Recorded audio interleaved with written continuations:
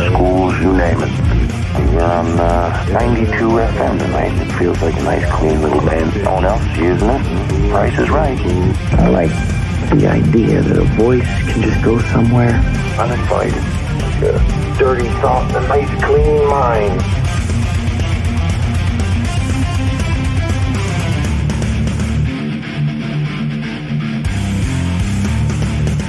Guess who? It's me again. It's 5 o'clock. Do you care what the mainstream media says?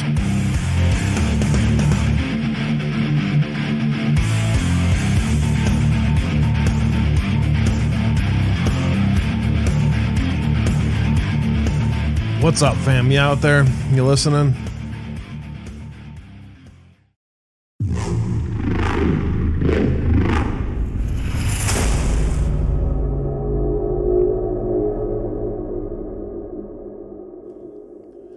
Coming to you live from central Wisconsin, where we discuss the important happenings of the day. Get ready to check out what's going on during the day and try to find out what's important in our world and get what's getting lost in our world. You know what? Screw it. Let's do it. How many great awakenings have there been? See my shirt? How many great awakenings have there been? Periods of religious revival is the definition of a great awakening. Have there been 3, 4, 5, 6, 8 revivals encouraging introspection? How many times in human history have there been great awakenings? Times of encouraging introspection. The first was in the 1730s. It was called the Frontier Revival. There was pockets of revivalism. Solomon Stoddard and theological, social and rhetorical notions ushered in the period of American revelation. The second, the Great Awakening, religious revival in the United States in the late 18th century. It was unique because it moved beyond the educated elite to those less wealthy and educated. Free black churches popped up all over the place with white people attending them. The Third Awakening is approximately in the 1850s and the 1900s. It was a social gospel. One of the things that was created during that time was the YMCA in 1844. Make you wonder why Trump plays YMCA? The fourth is debated, as are many others in religious history, because religious history has been changed so many times. The 1960s and the 1970s, there was a Jesus movement, church music, and Southern Baptist and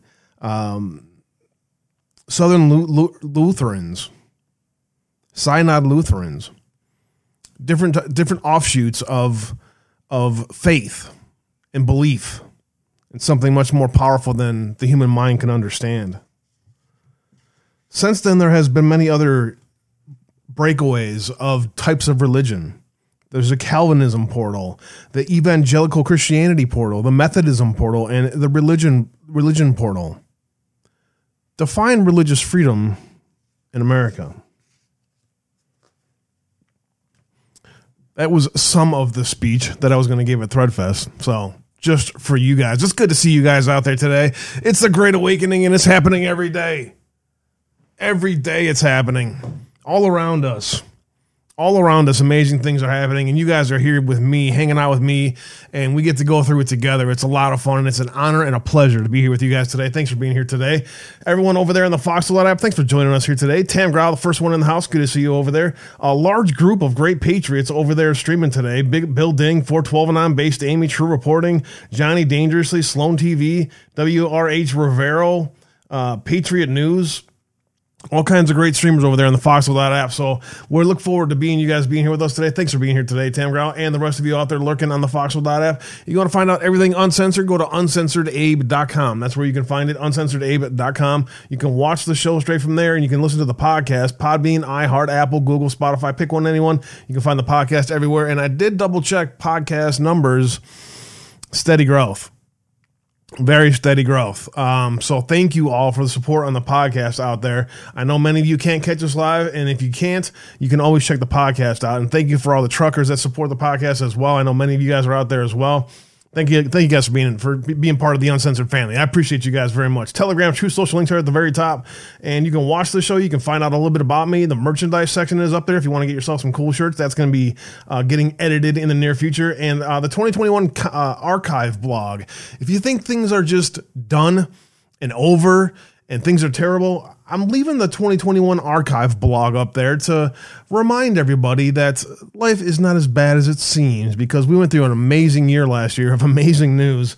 Watch us online every day, 5 Eastern, Monday through Friday. Foxhole, D-Live, Twitch, Rumble, Cloud Hub, and Tiger Network are where you can find us.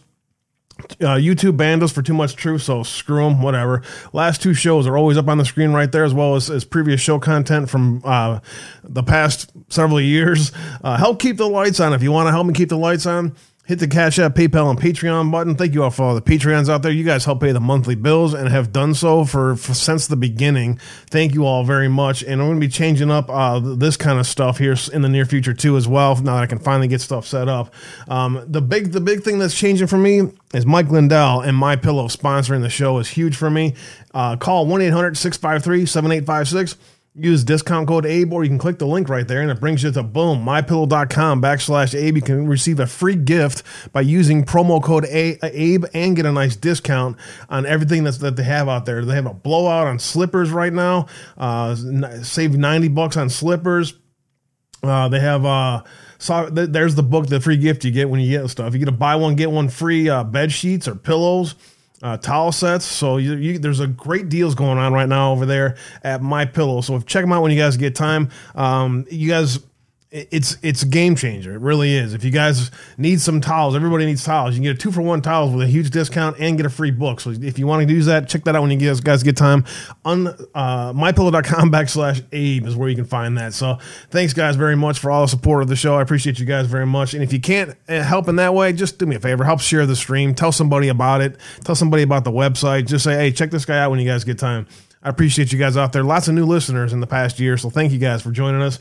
Facebook, True Social, and Gab links are at the very bottom, and the email address, Linktree, and my P.O. box. If you want to, I have to go check that thing. It's been a while since I checked the P.O. box.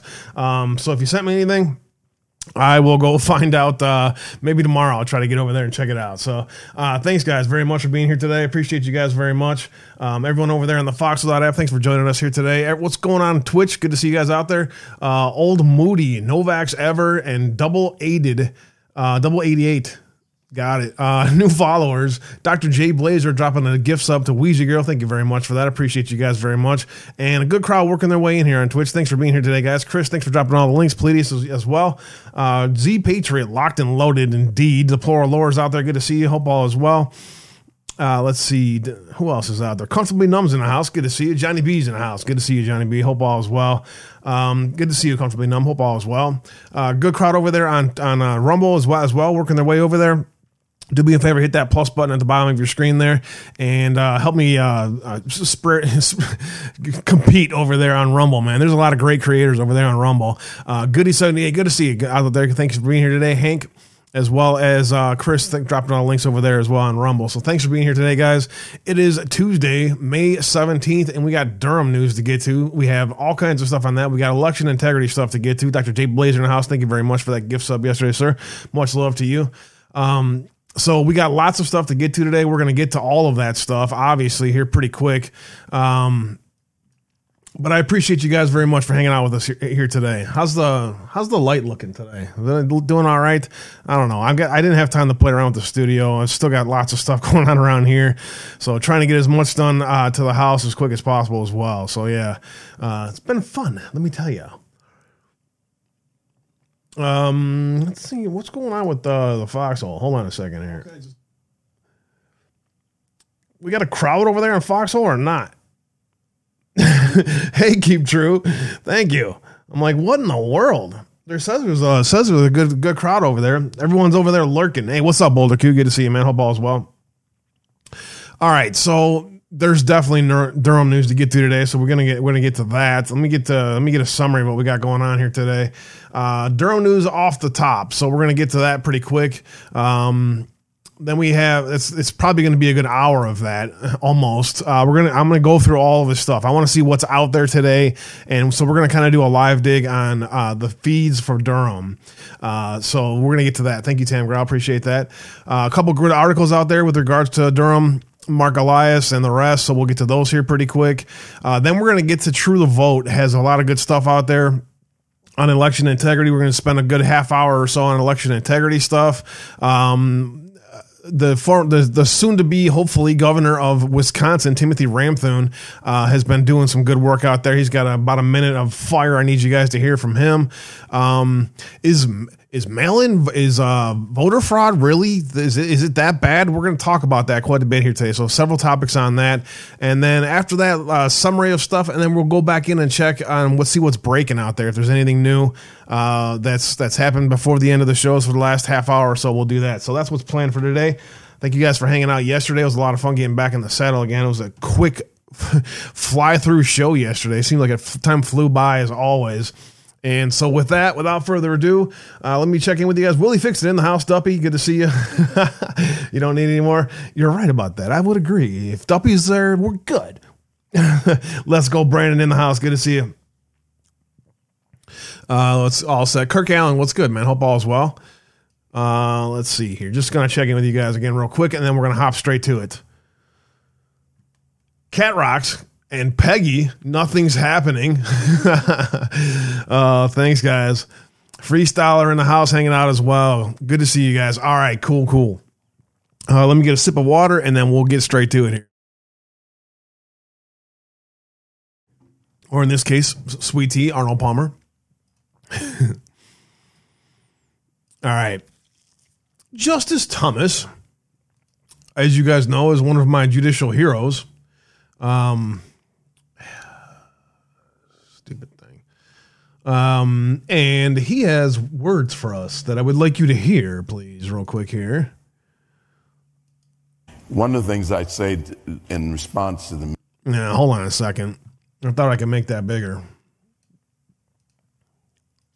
One of the things I say in response to the media is when they talk about, or especially early on, about the way I did my job, I said, I will absolutely leave the court when I do my job as poorly as you do yours. And that was meant as a compliment, really. I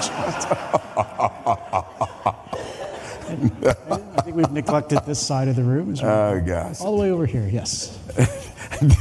It really is good to be me. It really is.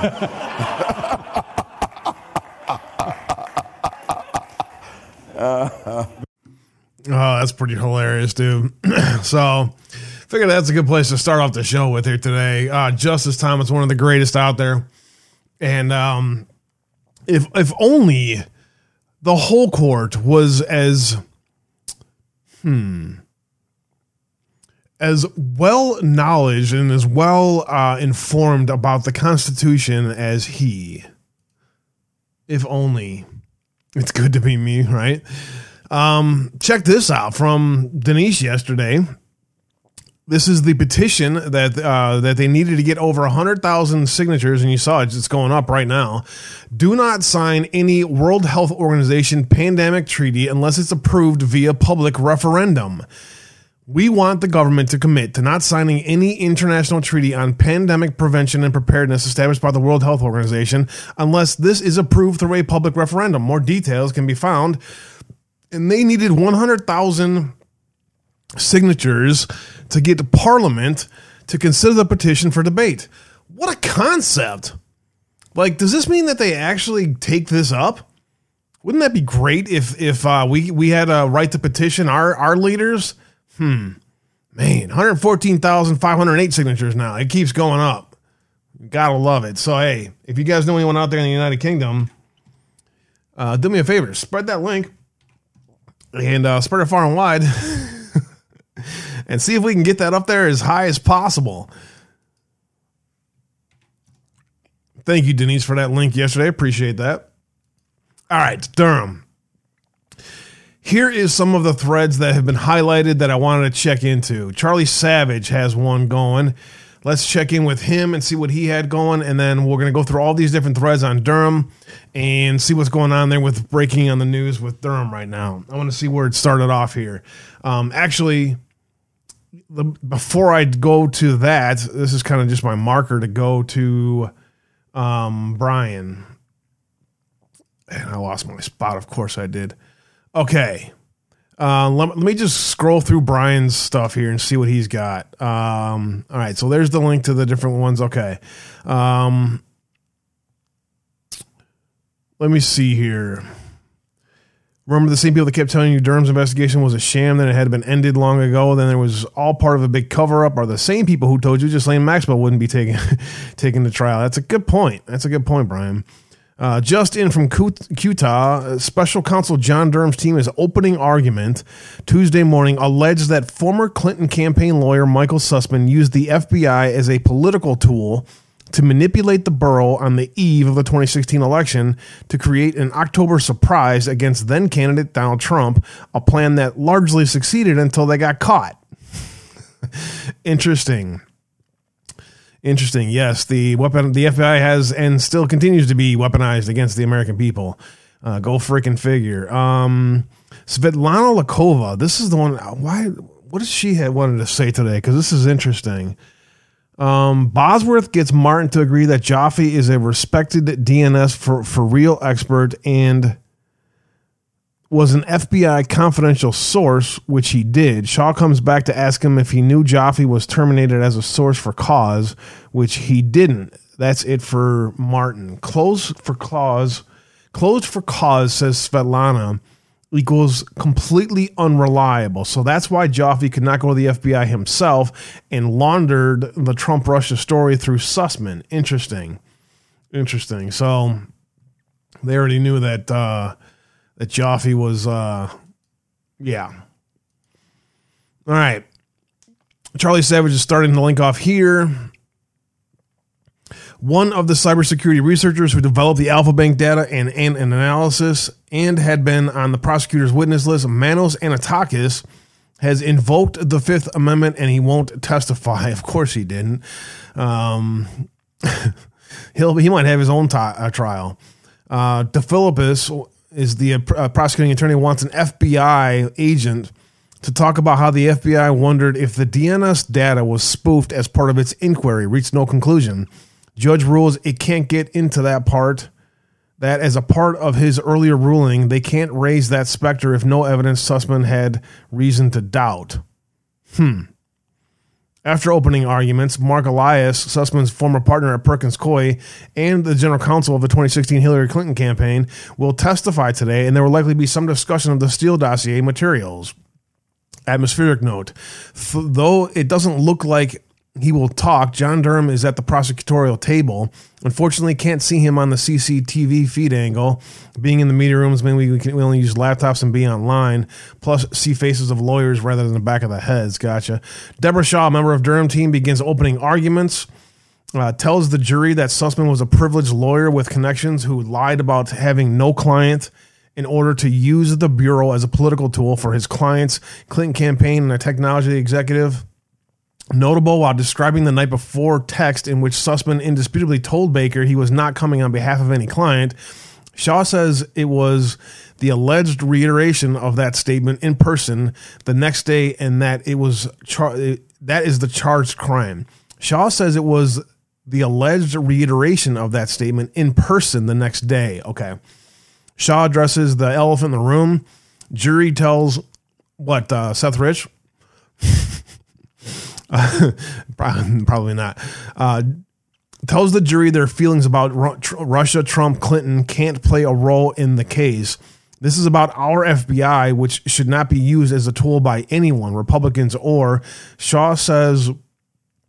Democrats. Shaw says that this was about a leak, and a lie. Shaw says this is about a leak, and a lie.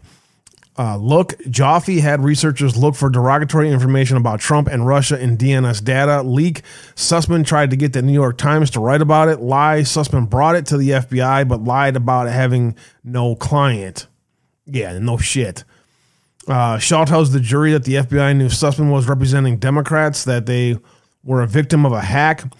Contends if they knew he was allegedly repping campaign on Alpha Bank, they might not have quickly met with him. She doesn't tell them Russia the perpetrator. She doesn't tell them Russia the perpetrator of the hack. He's obviously trying to fit as many words in as he can. Which, basically he's not trying to, because they know it wasn't a hack, right? So they're not trying to. That's interesting that they're doing that now. Interesting. So there's that. Wrapping up again, she calls Sussman privileged because he could walk into the FBI and get meeting with Baker, whether Republican or Dem, whether love Trump or hate him. We should all agree that the FBI should not be used for political ends, she says. Bosworth says Sussman didn't lie and wouldn't. He worked alongside the FBI former prosecutor, had clearance. Joffe is no mere tech executive, but a global DNS expert and the FBI confidential informant. When Joffe brought him the info, he took it seriously. Bosworth said it was time when Bosworth says was a time when questions about Trump connections to Russia were swirling. The plan was to take this new weird thing public, and they took it to the New York Times. That's what campaign wanted. Get an article that hurts Trump and helps them. Campaign didn't want the FBI meeting. Yeah, right. The campaign didn't want the FBI meeting. They're trying to argue that. If they're trying to argue that, Durham's going to destroy them. Bosworth says Sussman wanted to give the FBI a heads up so that they wouldn't get caught flat-footed when the article came out. And the FBI shut down the article.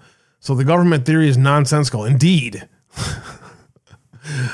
Bosworth emphasizing the Russian hack of DNC Sussman got hired for, says Sussman not involved in the analysis of the Alpha Bank data, didn't know about the spam server, not in a position to understand gobbledygook of DNS data. Yeah. I was just too stupid to know that. I didn't know, man. Key factual interpretive thing comes into view. Shaw said Sussman went to the FBI because frustrated New York Times was delaying the story to sex it up and create urgency. Bosworth says Sussman believed story's publication was imminent and went to the FBI to give them a heads up of what was coming. After talking about subsequent calls that week between Baker and Sussman, Bosworth talks about Baker's bad memory, has testified different things at different times. Yeah, there's a reason for that, because they're all involved in a big giant conspiracy they're trying to cover up, and they're screwing each other over. Has testified different things at different times. In March 2017 meeting notes discussing a client, that's reasonable doubt if there ever was. Well, do they not know that Baker's cooperating with Durham? I don't know, dude. These guys, the defense team, I guess they don't know what they don't know, I guess, right? Bosworth tries to poke other holes. Sussman was the last lawyer Dems would have sent if trying to conceal, since the FBI knew he was a Dem DNC campaign lawyer. No shit they knew. Campaign didn't direct or want him there? Yeah, bullshit. Joffe gained nothing. Joffe got any new houses or cars or stuff? Yeah, right. Source didn't matter anyway, and the FBI didn't even ask. Yeah, well, I wonder why the FBI didn't ask. So they're trying to make this about Sussman, and they're trying to not admit that there's a larger conspiracy here, which is hilarious to watch them like live in this false reality world that Democrats live in all their whole freaking lives. I'm just gonna live in this comfortable reality, even though it's garbage, and I'm just gonna lie to myself and everyone around me. Bosworth wraps up 20-minute break. All right. First prosecution witness, says Charlie Savage. FBI Supervisory Special Agent David Martin is sworn in. He's a cyber crime specialist. Shaw was walking him through his background and experience. Got it. Let me check in with chat here. What's up, chat? Let's go, Brandon. Good to see you. Did you get the link? Yes, I covered it right off the bat. You're late, Denise. Let's see. Johnny B says it sounded ridiculous from the very first thing I hear about Russia. I know, right? In the idiots at the FBI knew exactly what was going on. So yeah, that's why they're all fired right now. But hey, let's not talk about that. Okay, so David Martin is a genius. Got it. He's explaining to the jury DNS data is your internet has an address, an IP address that links to your router. Okay, it's assigned to you, and it's a way that they track us. All the information that goes through our IP address goes only to us, right? So it's like 100.200.20.50, for instance, whatever, right? See those little dots like that? That's the IP address. DNS data is the routing of data through those IP addresses. It just shows who pings what where, who talks to what where, and it gives you a background of internet history, basically. In general, not specific, in general, just what sites you visited and the IP addresses that you talked with. All right, Martin is explaining to the jury what DNS data is. That's DNS data. Shaw wraps up in dry Q&A with Martin on topics like DNS data, recursive servers, and torrent exit nodes. Bosworth opens up by getting Martin to agree that this is complicated stuff and it takes a lot of education and training to become an expert in. You know, it does, but it's really simple to see if a server is actually talking with a Russian server. It's really simple to see that. And in fact, you'd have to plant data, which is what DARPA did, in order to make it look that way. Starting with the premise that DNS data doesn't tell you for sure whether a computer actually communicated with another one. Yeah, sure thing.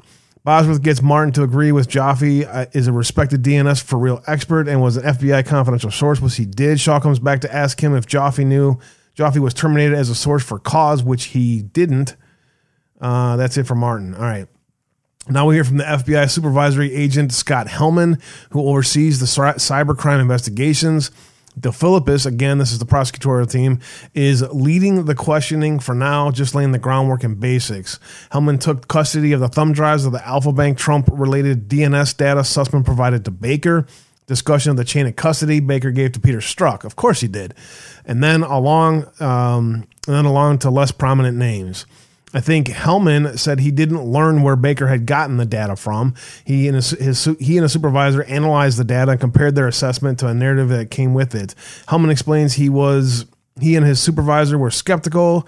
They look at the data and the white paper and accompanied it and disagree with the methodology and conclusions.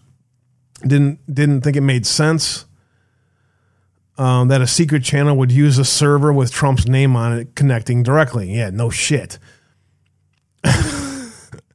But it didn't matter because Hillary needed to win and get Trump out of there. Hellman says they thought it was conveniently coincidental that the supposed secret comms had started 3 weeks before the inquiry described in the white paper. Yeah, you think? And they thought Russia and more sophisticated means to communicate secretly if it wanted. Yeah, you think?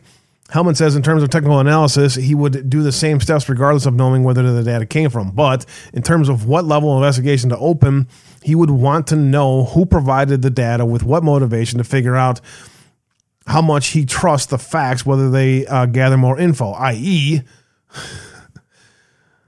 let me pause here. Let me read this again.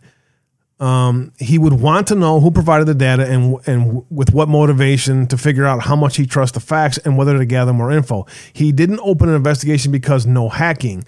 Chicago FBI did a full investigation, he said. Obama's Chicago FBI is the ones who started this crap.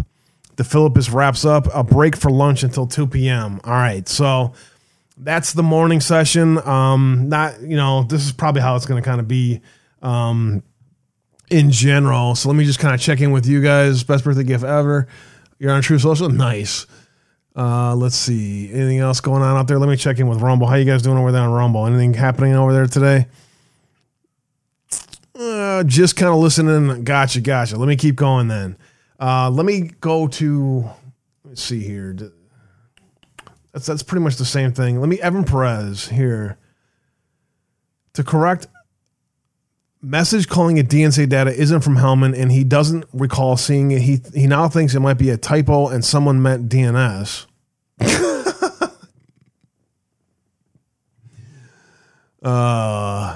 I didn't mean DNC. I meant DNS. My bad. I just misspoke. These people are so freaking. Hellman says after his analysis, Sussman tip was handed to the FBI Chicago, which opened an investigation. Okay, so that's that. I got the Svetlana stuff out there. Mark Elias takes center stage. We're pretty much got that. And then 3 people reporting. So who was John Hawley? This is the other one I wanted to see. This guy's thread. Let's see here. He's got 18 minutes, half hour ago. Oh, you suck. Twitter, I freaking hate Twitter, dude. The fact that it won't let me on here. All right. Lengthy discussions over Hellman over 2016 friction in the FBI between its cyber and counterintelligence divisions. Counterintelligence wanted cyber division merged within it. There are many differences of opinion. The gist, at least from the defense, is while the FBI cyber experts deem the data not worthy of a probe, and some within the agency division seem to know the source, the counterintelligence division on its own launch decided it was worthy of investigation. So there you go. The counterintelligence group is the one that started this stuff. What was I going to look up? Son of a bitch. I hate you, Twitter.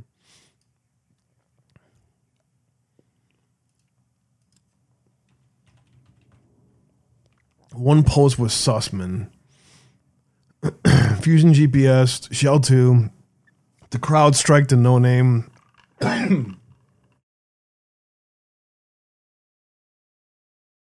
Perkins Coy, Shell Group 2 to no name Washington Free Beacon.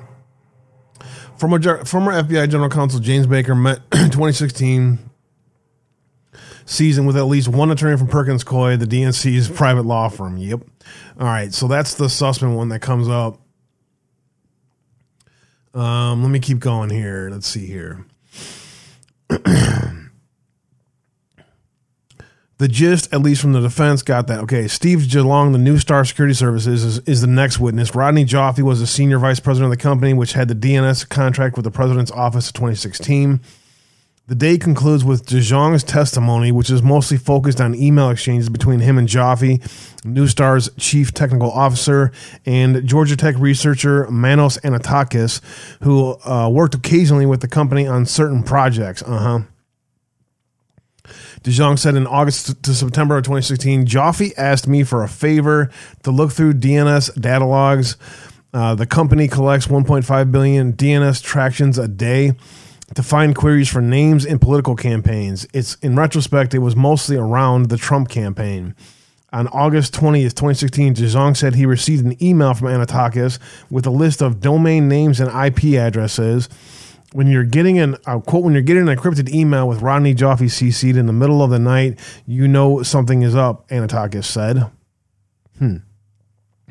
DeJong said the email had a list of domain names to a script analysis on. The first domain was trumpemail.com, he said. The word alpha appears in many of them. It's not unusual to get such requests, but it was unusual for political campaigns. So there you go. That is, as of 13 minutes ago, John Hawley. No sign of Judge Cooper, 2 p.m. resumption, a trial.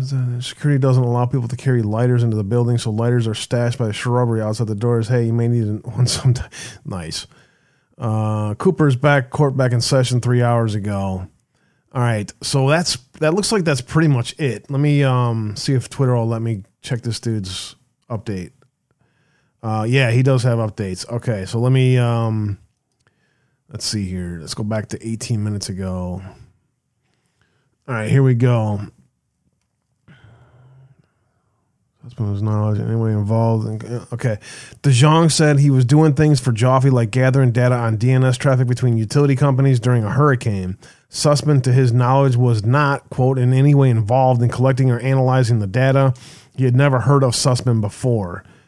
Clinton campaign attorney Debbie Fine, Fusion GPS technician Laura Sego, and Clinton campaign general counsel Mark Elias, former DMC employee Tom McMahon, and former FBI general counsel James Baker on tap to testify on Wednesday. Clinton campaign attorney Debbie Fine. There you go. So that's the latest update as of 2 minutes ago.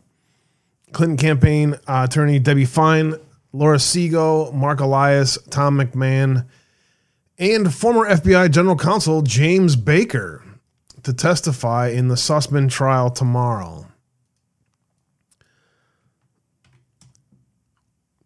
James Baker comes up in 12 Q posts.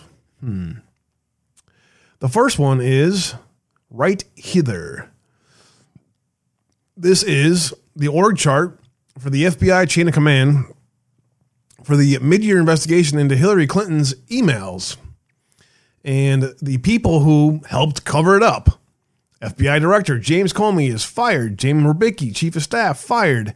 Deputy Director Andy McCabe has been fired, along with Special Counsel Lisa Page. Underneath them is Michael Steinbach and John Glacone, both fired. Office of General Counsel James Baker, fired, testifying tomorrow. Tricia Anderson has also been fired, and Bill Priestep and Randy Coleman. There's Peter Strzok, the agent lead. He's fired too. Tashina Gahar, she got fired too. There's Kevin Kleinsmith, fired and indicted. Supervisory agent Sally Moyer, she's been fired too. So this is why this is a giant conspiracy, okay? James Baker, the Office of General Counsel right here, all right? He was the general counsel during the Clinton email investigation that covered it up. What did they cover up? Treason. America for sale. Secret American documents on sale throughout the world thanks to Barack Obama and Hillary Clinton. The first Q post that has James Baker in it comes up on April 27th, 2018, 1288.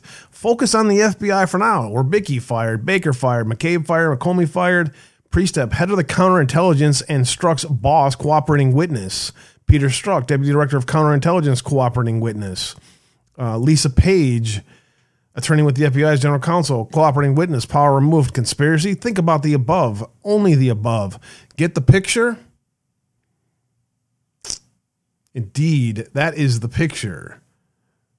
May 4th, 1316. Reported today, James Baker was fired. Reported today he was resigned. False. He was fired on 4/21. Lisa Page reported today resigned. False. Testimony received. Tracking why. Mike Cortman fired. He was the Assistant Director for Public Affairs. Josh Campbell, Special Assistant. James Comey fired. David Loffman, Chief of the Justice Department. He's been fired. Counterintelligence Division, of course, because as you just heard in testimony today, it was the Counterintelligence Division that decided to open up the investigation, and other parts of the FBI said, your guys are crazy for doing that. John Carlin, Assistant Attorney, he's also been fired. Sally Yates, she's been fired. Mary McCord. Bruce Orr is a cooperating witness demoted 2 times. Rachel Brand, Associate Attorney General, number 3 behind the A.G. Rosenstein, also fired. Cross against House and Senate resignations. Have you seen those? Final term announcements and CEO departures. Lots of those as well. Conspiracy, huh? Fake news. The swamp is being drained. Trust the plan. Justice Q. Baker comes up on another one that is all of these. This is a mapping showing how reporters work with FBI special agents in charge, and others, along with the CIA and the FBI, to, create your news for you every day. Yep, this is how it gets done. Section Chief Special Agents, CIA Special Agents, FBI Special Executives have direct comms with reporters. Those reporters helped cover up for Hillary Clinton and created the Trump-Russia narrative and turned this country into a divided, crazy nation of people that cannot figure out what the truth is anymore. Nothing to see here. Logical thinking. Biggest cover-up in U.S. history. Attempted. Q. Let's see. You can see Q post this one a lot. It keeps reposting it, adding into it. It's who ordered Presidential Daily Briefing. Who ordered it? Barack Obama. That's who. September 11th, 2018. 21:57. I was live when the Q post came in. And it said this: Panic in D.C. James Baker testifying against Comey. Q. October 3rd, 2018. 23 came in. It is a YouTube video that's probably been taken down because they censored anything that was tied. Yep, see, it's gone. Anything that was tied to a Q post, they censored it off the internet. Did James Baker just testify behind closed doors that Rod Rosenstein and James Comey coordinated to appoint Mueller? What a wonderful day, Q. Same day, another Q post came in, 2324. James Baker closed door testimony today on October 3rd, 2018 to Congress, plus previous to Inspector General and grand jury statements, sealed, timed, RE Sessions subpoena tomorrow. If Sessions is recused from the Russia probe, prevented record of related documents, info, etc., how can Sessions learn Rod Rosenstein conflicts, RE Russia probe? Per subpoena to Sessions, Schedule 1, McCabe memos. It is a subpoena of McCabe, source documents for a New York Times article, Rod Rosenstein Wear a Wire, the 25th Amendment, in the McCabe memos. Enjoy the show, Q. Can't wait till McCabe has to testify. That's coming in probably later this fall. James Baker ties with DNC. We've covered that already. All right, this is what I'm going to read. I think, yeah, this is the one I wanted to read. All right. October 9th, 2018, 2381 came in. It is one of the most important. Statement release 10/9/18. Presidential Authority 1. General statement. We understand that there is extreme fatigue and frustration, i.e. the wheels of justice slow. Exclude emotion and personal desire. Instead, use logic and critical thinking based on situational awareness. Undo a lifetime of evil and corruption infestation in a span of less than 2 years with the corrupt DOJ and FBI in place. Process in planning, law and order, military operation. How can you make arrests non-military prior to fully cleaning out corrupt elements at the top of those departments, FBI and DOJ, that oversee investigation and prosecution in the United States? They themselves are the very ones engaged in the illegal treasonous acts. Goes through all of the fired: Comey, McCabe, Britt Baker, Priestep, Strzok, Page, Campbell, Loftman, Carlin, Yates, McCord, Bruce Orr. In the batter's box, Steinbach, Lacone, Coleman, Tricia Anderson, who has ties to Charles Newman. And there's all kinds of it's all in the family with these people. These are all the people that keep it in the family. Kevin Kleinsmith, Tashina Gahar, Sally Moyer. How do you ensure those prosecuted non-military would receive an impartial judgment based on the rule of law? I have a question about that still. Think federal judge rulings, obstruction, POTUS granted constitutional authority. How do you ensure appeals from the U.S. Supreme Court are evaluated impartially based on the rule of law? Think Justice Kavanaugh, 5-4, military law versus criminal law, enemy combatant. How do you navigate around installed blockade? Mueller designed to take in evidence needed to expose the deep state. DOJ block RE Mueller evidence, ongoing investigation, meaning the DOJ was not giving Mueller information he needed to perform any kind of legitimate investigation. Why was that happening? That was very important. Mueller designed to limit POTUS's ability to maneuver. Indeed, though every news day, all we heard about is Robert Mueller, he's getting ready to drop some bombs on President Trump. He's going to go to jail, all this crap.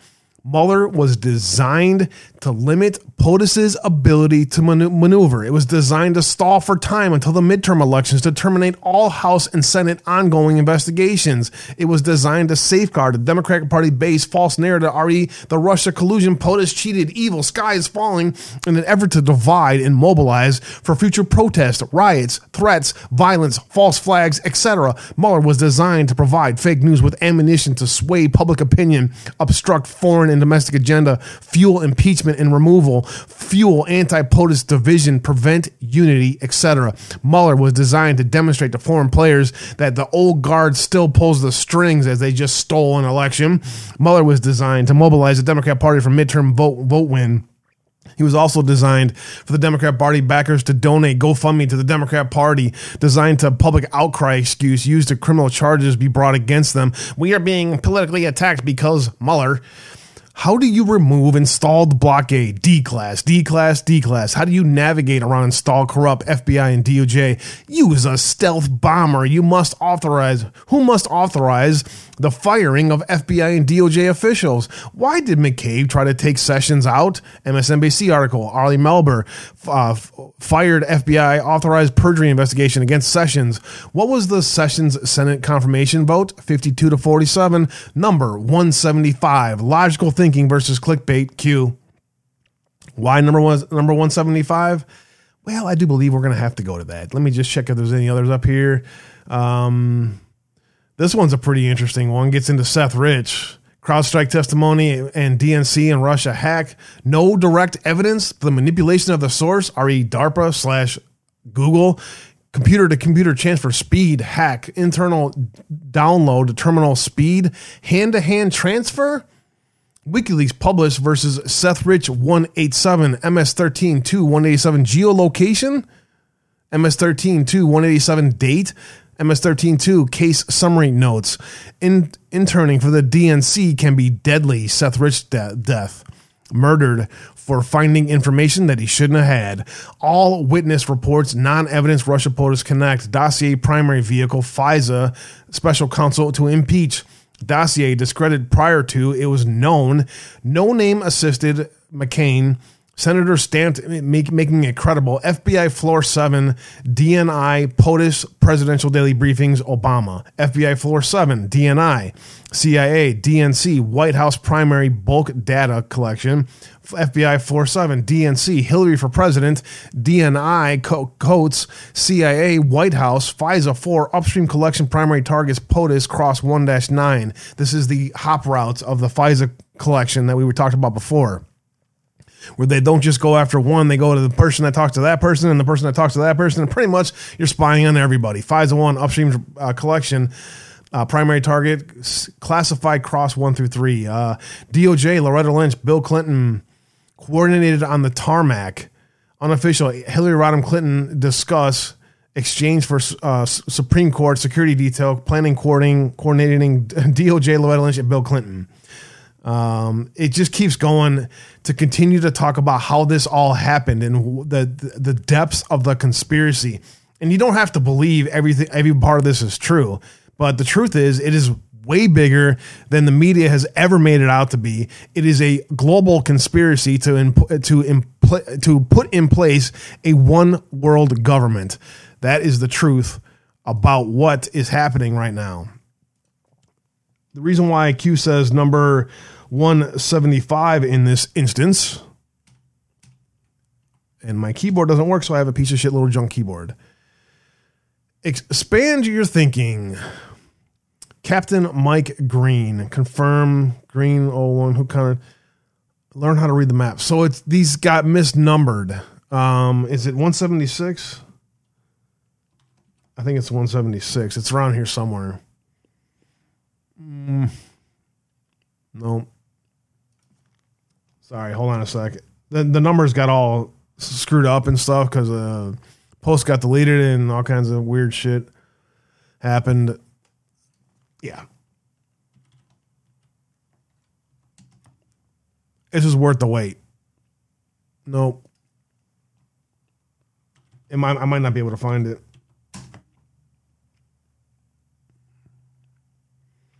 Coordinated effort to silence will only get worse. All for a LARP, right? All right, I can't find it.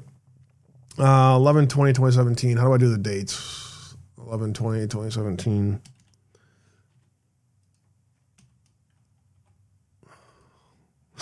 You guys are like looking at me like, what in the world? Sometimes like, you got to wing it. You know what I'm saying? Good will always defeat evil.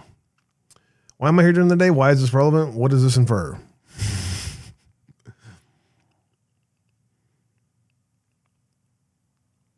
Okay. I think that this is it.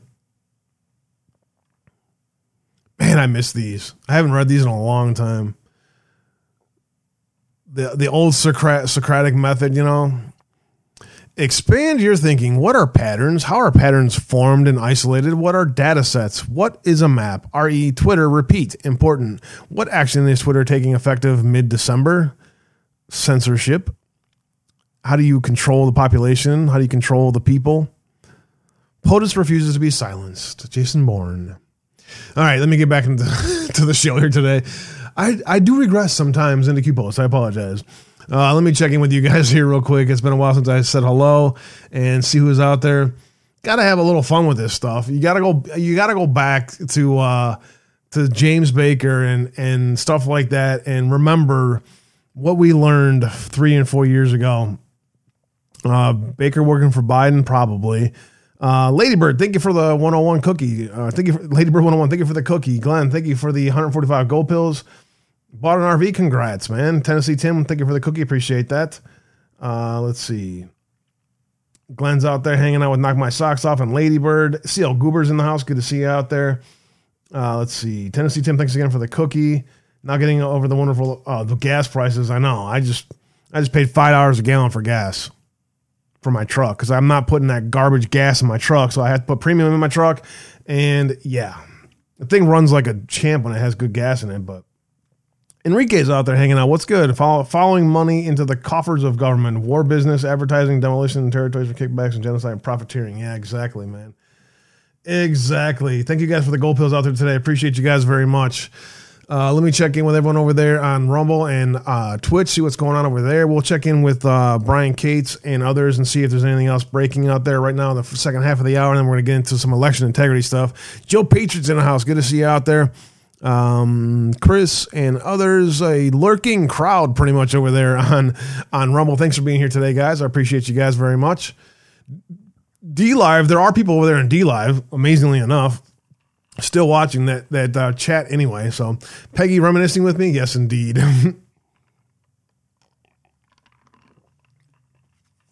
Baker's a stooge.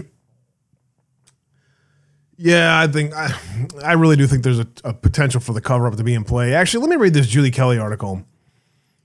There's a serious chance that the cover-up is in play, or the attempted cover-up at least. Julie Kelly had an article out today. Where is it? Let me find it here. I think I had it next in the list.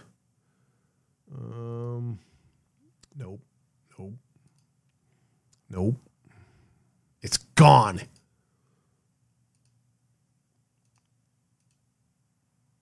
Where'd it go? Yeah, it just disappeared. Hey, OG Mary. Rumble and Foxhole have awful chats. I don't mind Foxhole chat, honestly. What don't you like about Foxhole chat? I'm curious what you think. Hold on, let me. I go through hours and hours of prep and stuff, and you think I'm in the groove again yet of doing shows again? No, I'm freaking clueless. I don't know how to do a show anymore. I don't have any of my stuff prepped. People are looking at me like I'm okay. You want to get the show moving here today or what? Yeah, it's gone. Poof. Oh, you know what? I can get it from her Telegram. Duh. She put it back out there today. No shot at a fair trial. I want to see what Julie says about this.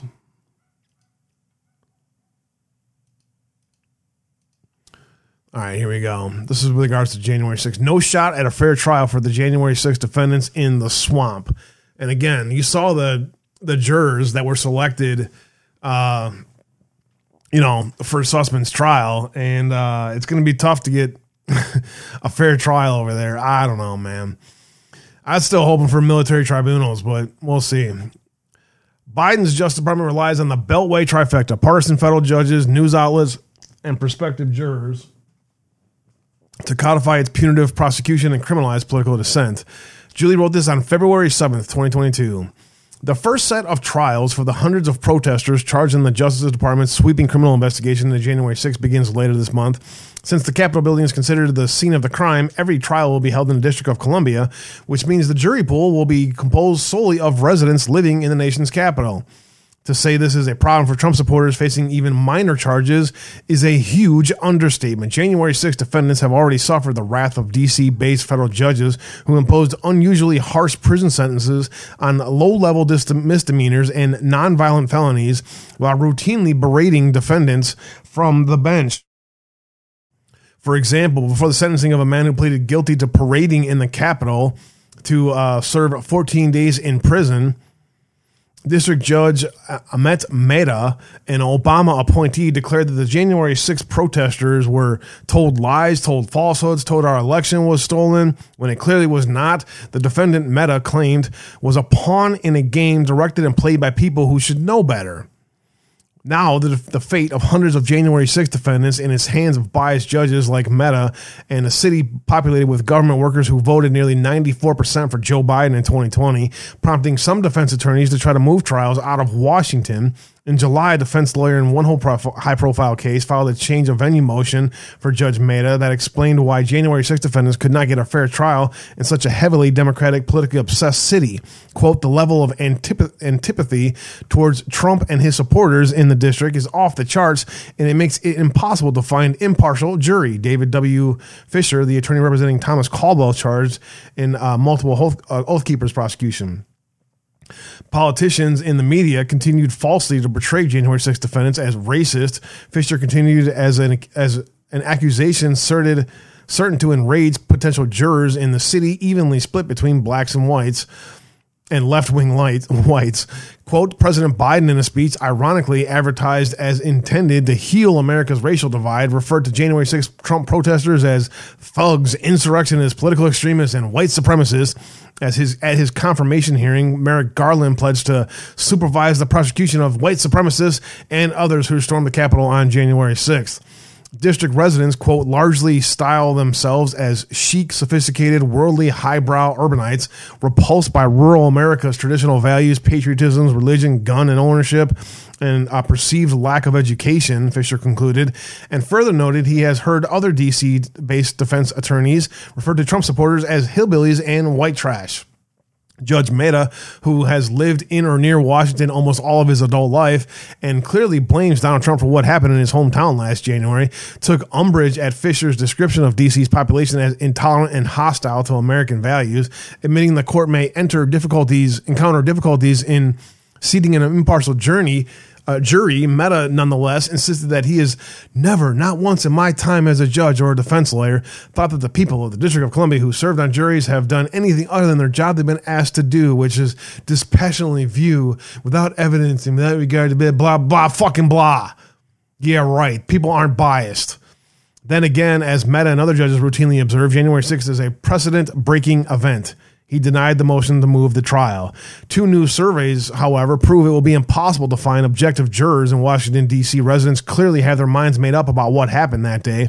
A poll conducted last month by John Zogby on behalf of January 6th defendants showed that 95% of D.C. residents are either very or somewhat familiar with the events of January 6th. The majority receive their news about the Capitol protest from national news sources who brainwash them into believing anything they're told. The same corporate media running nonstop loop coverage of the alleged insurrection. Why is 74% of D.C. residents believe anyone who was inside the Capitol building on January 6th should be convicted of insurrection? 74%. 64% believe that even if someone did not commit a crime of violence that day, the defendant should still be held responsible for what people did. Roughly the same percentage think four-hour disturbance at January 6th posed a dire threat to our nation and democracy. Defense attorneys for Gabriel Garcia, arrested over a year ago for several non-violent offenses related to January 6th, commissioned the Zogby poll and cited the results in a change of venue motion before Judge Amy Berman Jackson. Quote, if Garcia proceeds in trial in Washington, D.C., the jury pool in this case would be compromised of those who voted nearly unanimously against Donald Trump and have been barraged with propaganda about a white nationalist attack and are continuously told they are victims of an insurrection who were placed under a curfew and lockdown as a result of the danger imposed by domestic violent extremists. Garcia's attorney wrote, further noting that Attorney General Garland, who compares January 6th to the 1995 Oklahoma City bombing, approved relocating the bombers' trial out of Oklahoma City as the lead prosecutor in the case. Zogby poll is not an outlier. A separate survey by public defenders' offices representing hundreds of January 6th defendants produced similar results for D.C. residents, but also surveyed jury-eligible residents in metropolitan Atlanta to use as a comparison, since the two areas have a similar racial mix. The 2020 vote in Metro Atlanta went 2-1 for Biden. In fact, pollsters admitted that they could not find a district even close to a 93-5 Biden margin of victory in D.C. Wow. While 76% of D.C. residents consider January 6th an insurrection, only 55% of Atlanta residents would apply the term. 84% of D.C. residents have an unfavorable opinion of January 6th protesters versus 54% of Atlanta residents who held that view. Most D.C. residents consider January 6th protesters conspiracy theorists, 70%, criminals, 62%, and white supremacists, 60%. Isn't that nice? Percentages significantly higher than respondents in the Atlanta survey. And despite Meta's indignation at the suggestion that D.C. jurors will be anything but dispassionate and objective, the judge recently said the jury pool for an April trial will need to be roughly twice as large as a typical jury pool, presumably to cast a wider net in the deepest, bluest city in America. In any other situation, requests to move a trial out of a jurisdiction that not only holds deep personal apathy towards the defendants, but has been blanketed with nonstop negative news coverage about the accused would be a no-brainer. A jury of peers for January 6th defendants, a constitutional right, clearly is unattainable. Biden's Justice Department has been reliant on the Beltway trifecta, partisan federal judges, news outlets, and prospective jurors to codify its punitive prosecution and criminalize political dissent.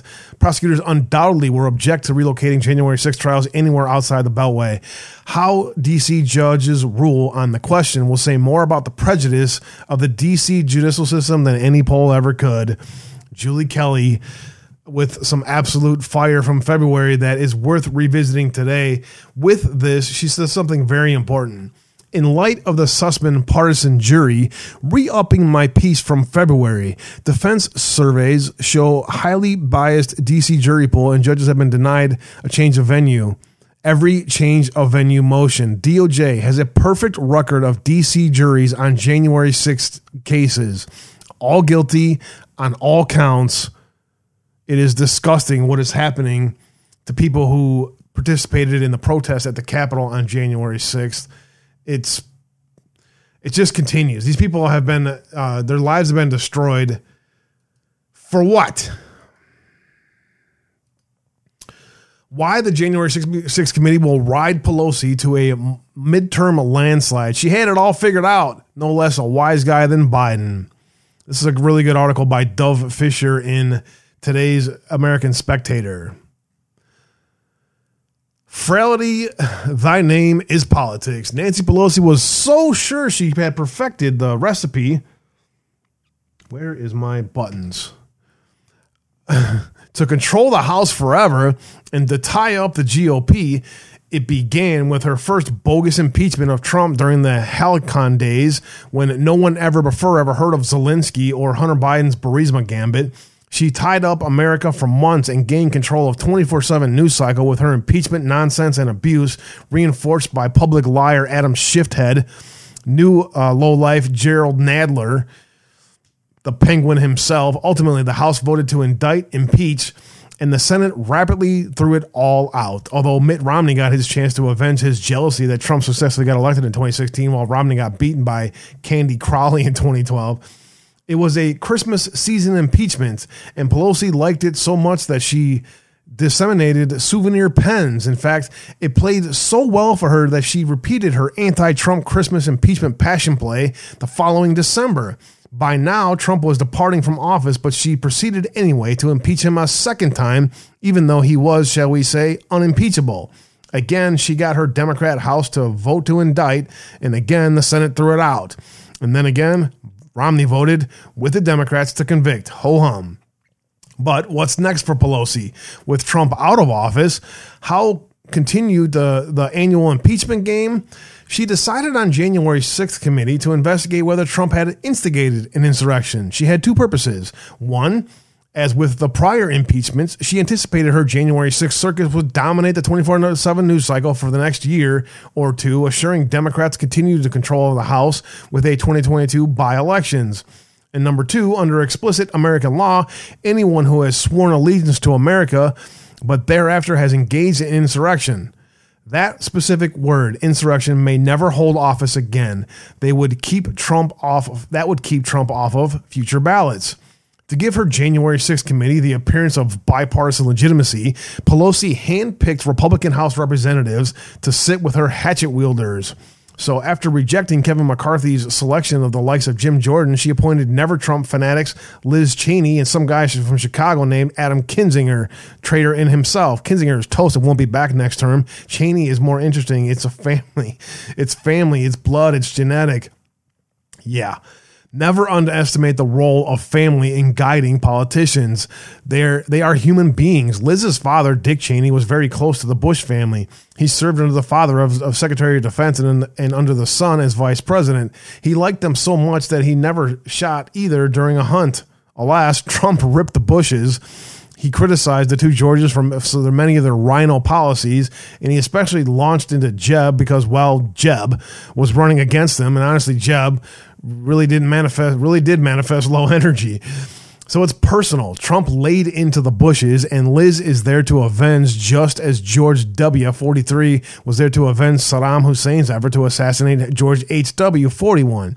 Trump proved a Republican could win the industrial, white, ethnic, blue-collar Midwest vote, a feat Romney could not attain. So Romney is jealous too. That's how it goes. Personal. Nevertheless, Pelosi failed to anticipate three factors that would cause Americans to lose interest in her bogus January 6th committee. Number one, January 6th happened a year and a half ago. Old news like Barbary pirates and Roman legions. No one cares about pirates these days except for those that are following Johnny Depp Amber Heard trial. Number two, maybe some political junkies still would have fixated on January 6th if there had actually been an insurrection. But as everyone knows, there was no insurrection. There was a kid dressed like a caveman, another fellow dressed like an elk. Look at the Russia-Ukraine mess. Any of them dressed like Hanna-Barbera characters, or watch Kevin Burns' fabulous documentary on the Civil War? Did Stonewall Jackson come dressed like an elk? By contrast, every sane American knows that January 6th was an angry assemblage that got out of control. Trump explicitly urged the demonstrators to act peacefully and lawfully. It's on video record. Even now, people being convicted are getting 30-day or 6 months type sentences, not the kind of life imprisonments or death penalties meted to the insurrectionists. Many Americans, even those on the left, personally know people and have friends or family who were there that day in D.C. to protest a stolen election. Demonstrators were there to voice anger over a corrupt presidential election stained by ballot harvesting, by Twitter and Facebook suppressing views of the Hunter Biden laptop, and by the abrupt cancellation of the second of 3 scheduled debates, and by a biased moderator pulling a Candy Crowley by interjecting his unsolicited and absolutely incorrect view that the Hunter Biden laptop was an irrelevant diversion. Well, it's sure relevant today, nearly 2 years later, so no one really serious really perceives that January 6th was an insurrection rather than a demonstration that got out of hand. Pelosi failed to anticipate what I call the dreamers factor. A, defunding the police, a massive national effort by Democrats and their Soros-supported DAs to end bail, to downgrade felony prosecutions to misdemeanors, to release prisoners, to defund police departments. With the police under attack and morale destroyed, we are now living through the worst surges in violence, crime, and murder in decades before Biden, who even heard of the term smash and grab. B, race. Americans are disgusted with critical race theory and the 1619 lies being spoon-fed to the public. Is there systematic racism and white privilege? The average independent white voter knows he or she is not a racist and has scheduled for whatever job, opportunity, promotion, and benefits achieved, has struggled for whatever job, opportunities, promotions, and benefits achieved. People do not need to prove their bona fides to Nancy Pelosi. They hated being called a basket full of deplorables, and they hate the new iteration of everyone being called a racist. C, education. Parents do not want their first, second, third graders being taught about transgenderism and sex change surgery or about non-binary genderism at all. They don't want their kids sacrificed to woke math and 1619 revisionist history or his story. And they sure don't want to be tagged by Joe Biden's attorney general as domestic terrorists just because they are fulfilling their duties as responsible parents.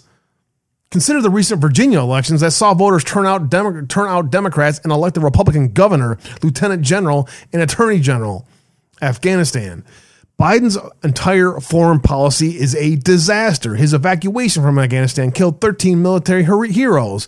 North Korea has resumed nuclear arms testing. China has his number. He has acted promptly and permitted Poland to send Ukraine the MiG-29s that Warsaw offered. We might not now be sending $40 billion to Ukraine to help them catch up.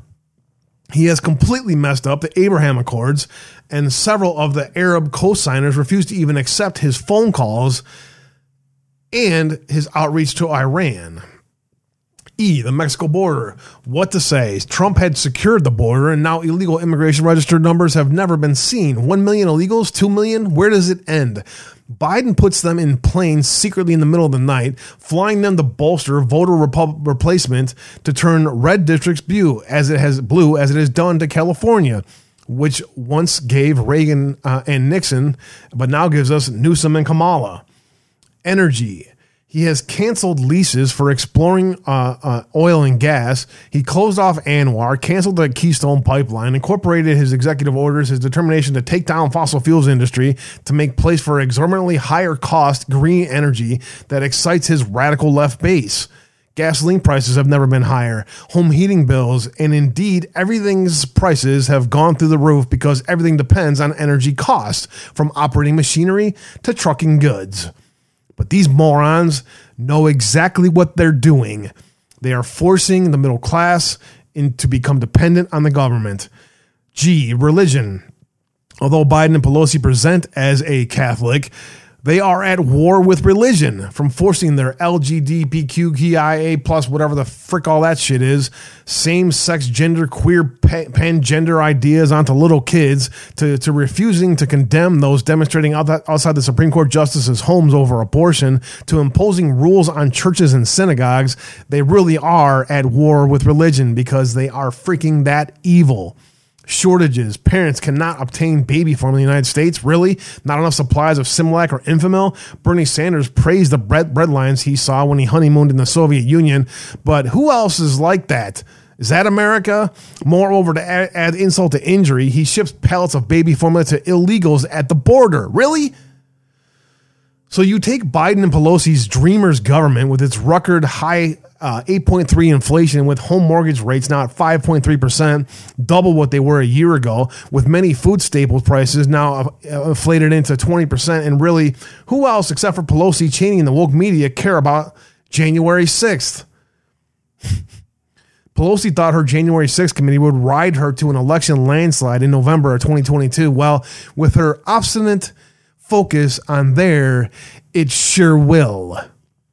Dove Fisher with a great article here in today's American Spectator that is a nice little transition from that to those. So, all right, let's keep moving into election integrity stuff here. Thanks for being here today, guys. Lots of gold pills coming in today. CL Goober, thank you for the cookie. Ladybird with a can. Tennessee Tim with a couple of cookies as well. Glenn and Ladybird, thank you guys for the support today. I appreciate you guys very much. Can't do this without you, as you guys know. I appreciate it very much. Speaking about climate change and the radical left's moronic policies, here's a really good article in the Epoch Times last week, actually. And it's important for several reasons. There's a lawsuit out there that seeks documents on Biden's climate disinformation push, which is pretty interesting. A nonprofit is suing the White House Office of Science and Technology, the OSTP, to obtain records that it argues will inform the public of high-profile ethics revelations at the OSTP and media coverage thereof, including correspondence related to the OSTP event on climate disinformation. In the lawsuit filed on May 5th in the D.C. Circuit Court, Energy Policy Advocates, EPA, stated that it asked OSTP to provide correspondence and other documents it requested under the Freedom of Information Act. Those records include materials that the nonprofit says were produced for politicals Alex Thompson and discussed in Thompson's article on billionaire Eric Schmidt's influence over the Biden administration. According to the EPA, this EPA, OSTP's only response was a request for minor formatting change. Quote, OSTP's failure to simply turn over what it had already processed and produced to another party is inexplicable, at least outside of the White House. There is literally no excuse, said Matthew Hardin, a member of the EPA's board. Politico declined to comment on the complaint. EPA is also seeking emails connected to OSTP's February event on climate denialism and delay, which features such speakers as Michael Mann. Hardin characterized that roundtable as more of a strange than sinister misuse of taxpayer resources and seeking a social science answer for why people continue to stand in their way. Well, that's because the science doesn't add up. It starts with a hypothesis. You start with the hypothesis and then you prove everything wrong that you can prove wrong. You guys have not proved it wrong. It is simple. Specifically, the EPA requested correspondence related to the event between former OSTP director Eric Lander and Jane Lubachenko, who's serving as OSTP's first deputy director of climate and the environment. Lander, a mathematician and geneticist who leads the Broad Institute of MIT and Harvard, resigned from OSTP in February after admitting that he bullied his subordinates within the agency.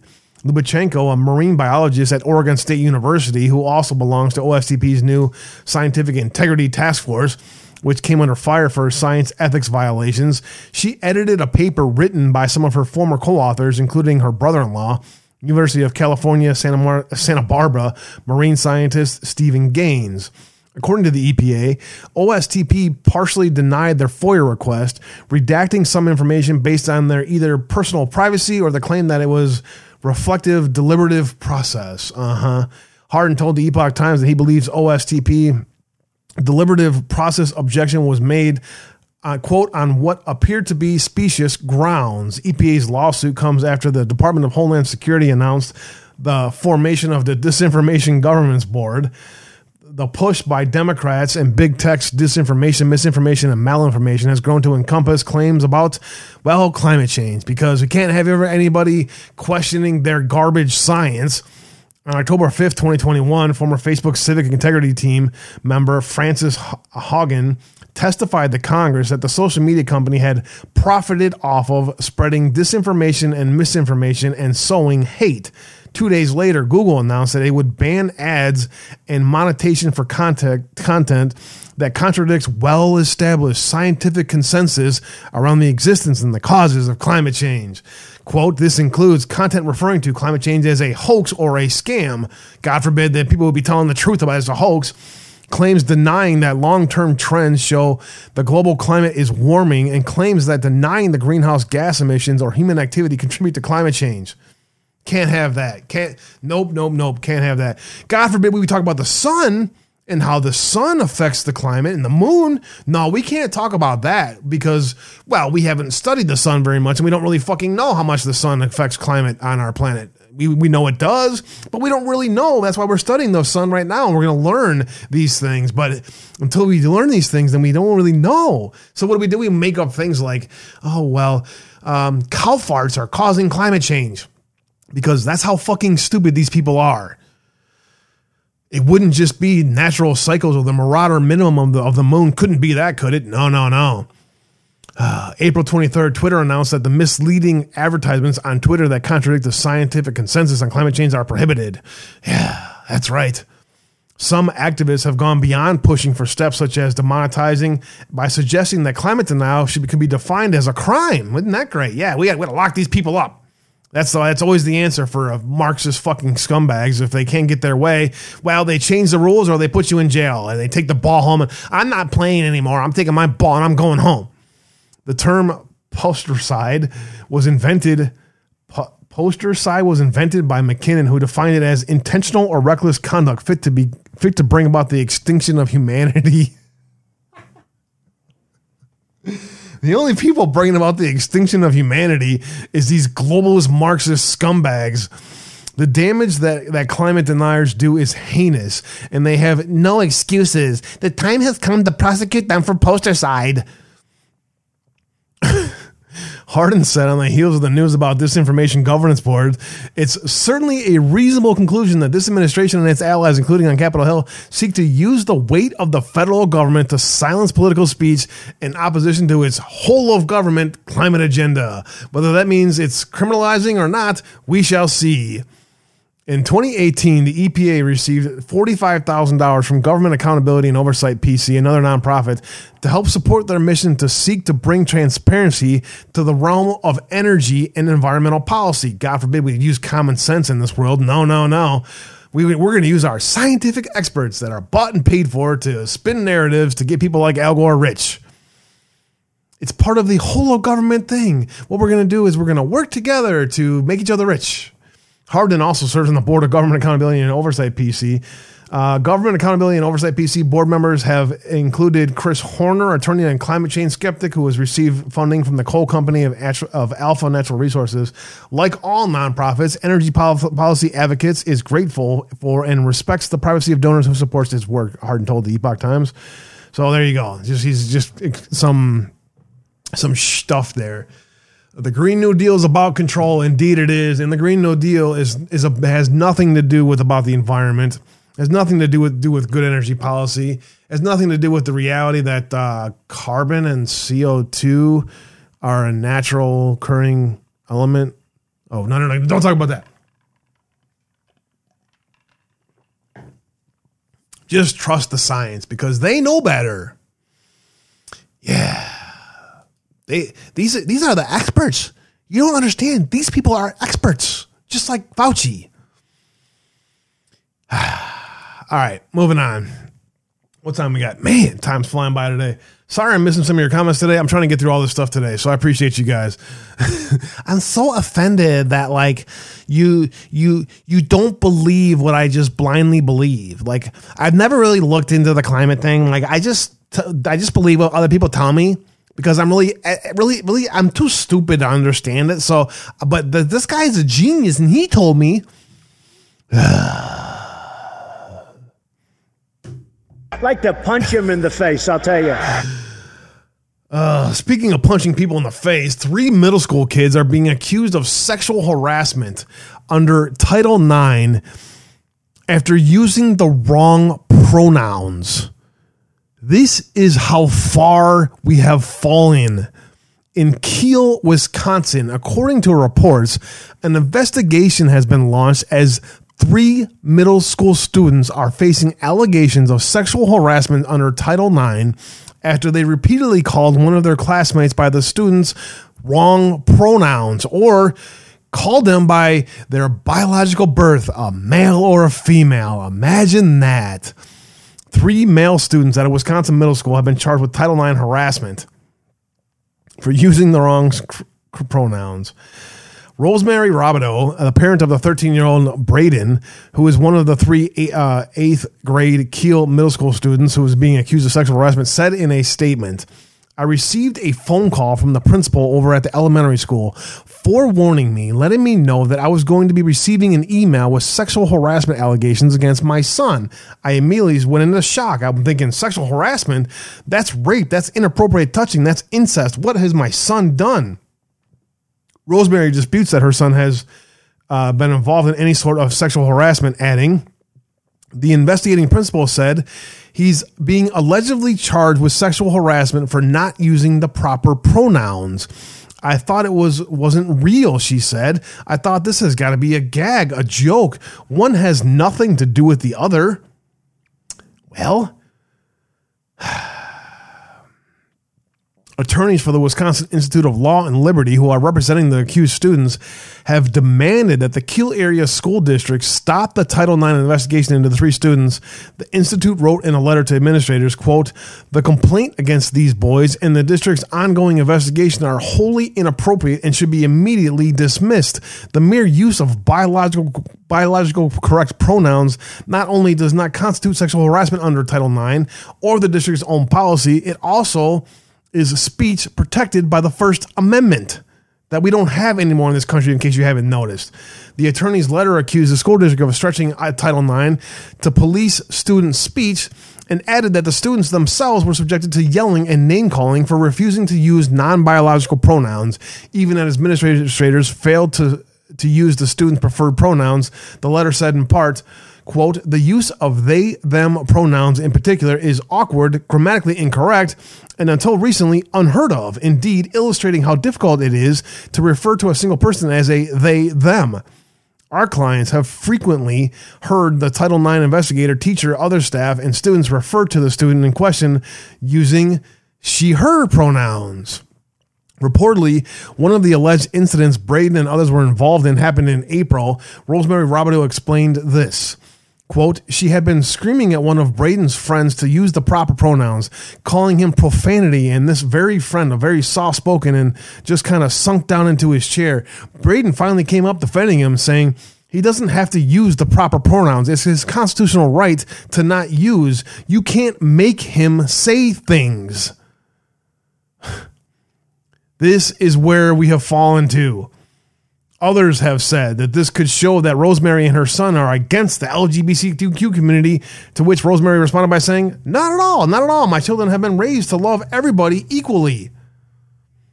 Deputy Counsel Luke Berg at the Wisconsin Law Institute said in a statement, Title IX sexual harassment typically covers things like rape, dating violence, quid pro quo sexual favors, really egregious stuff. There's nothing even remotely close to that alleged in this case. Berg added the misuse of pronouns is not part of the school district's police or Title IX, he said. The charge against the students for sexual harassment is an extreme abuse of the Title IX process. It's totally inappropriate and totally being mishandled by the school district. Berg blasted the district's actions for setting a terrible precedent that would have enormous ramifications, he added. School administrators can't force minor students to comply with the preferred mode of speaking, and they certainly shouldn't be slapping 8th graders with Title IX investigation for what wants to be protected speech. This is how far we have fallen. I refuse to call them by their freaking moronic names too. If you want to brainwash your child into being a moron, have at it. I'm not going to live in stupidity with the rest of these people. The good news about the First Amendment, as I pivot again, the Supreme Court has rebuffed the Biden administration, sides with Ted Cruz over campaign finance caps. Why is this important? Because it may strengthen the First Amendment in this country, finally. I'm not even sure we have a First Amendment. We'll figure it out soon here. The Supreme Court struck down a federal campaign finance regulation limiting politicians from repaying loans above $250,000 from supporters more than 3 weeks after Election Day. At issue was a $260,000 loan Mr. Cruz, a Republican, made to his campaign in 2018 when he was locked in a down-to-the-wire race against Beto. Beta. The senator challenged a federal $250,000 cap on the reimbursement of a candidate's personal loans with money his or her campaign receives after the election. Lawyer Charles Cooper, representing Mr. Cruz at the High Court, said the limits were an unlawful burden on political candidates' free speech rights that couldn't be justified by the government's claims that the rules guarded against corrupt influence by donors. The Justice Department, representing the Federal Elections Commission, argued the government had legitimate anti-corruption interest in limiting the ability of candidates to be repaid with money that donors contributed to a political campaign after they know of the election's outcome.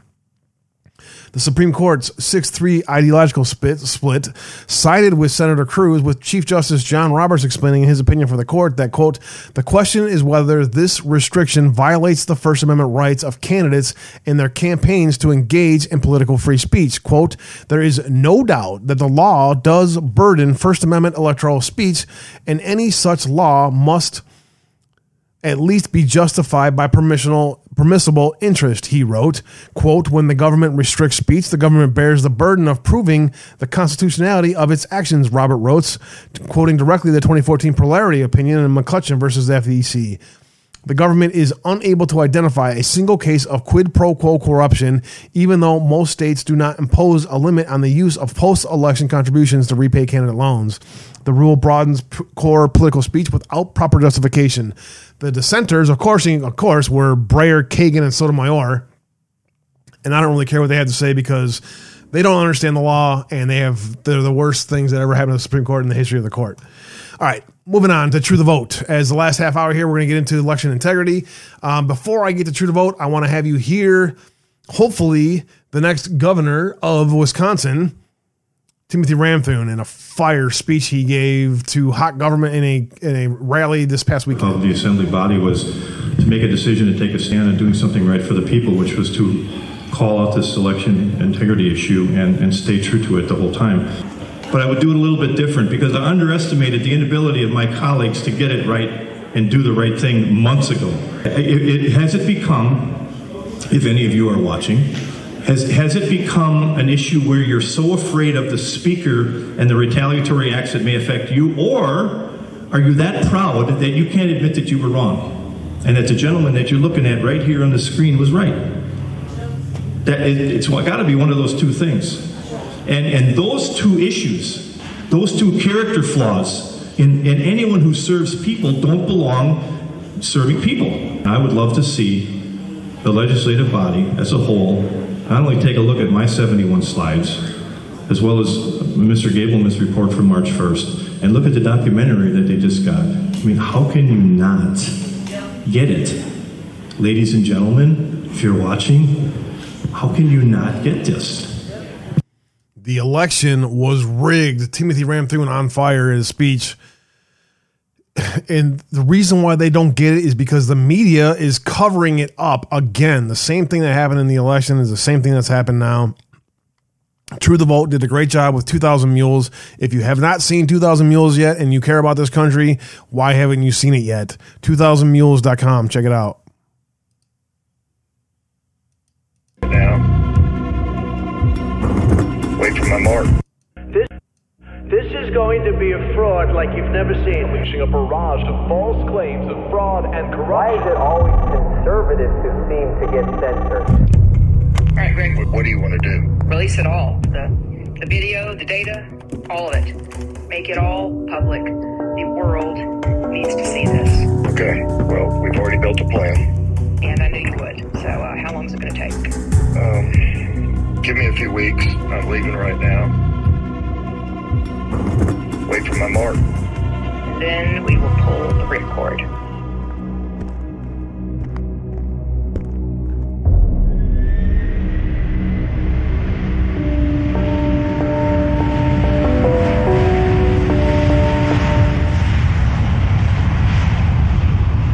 TrueTheVote.org if you want to sign up and get involved with what is happening in our country. And if you don't know what's happening, it's happening today in Pennsylvania. For instance, security cameras covered up in voting areas.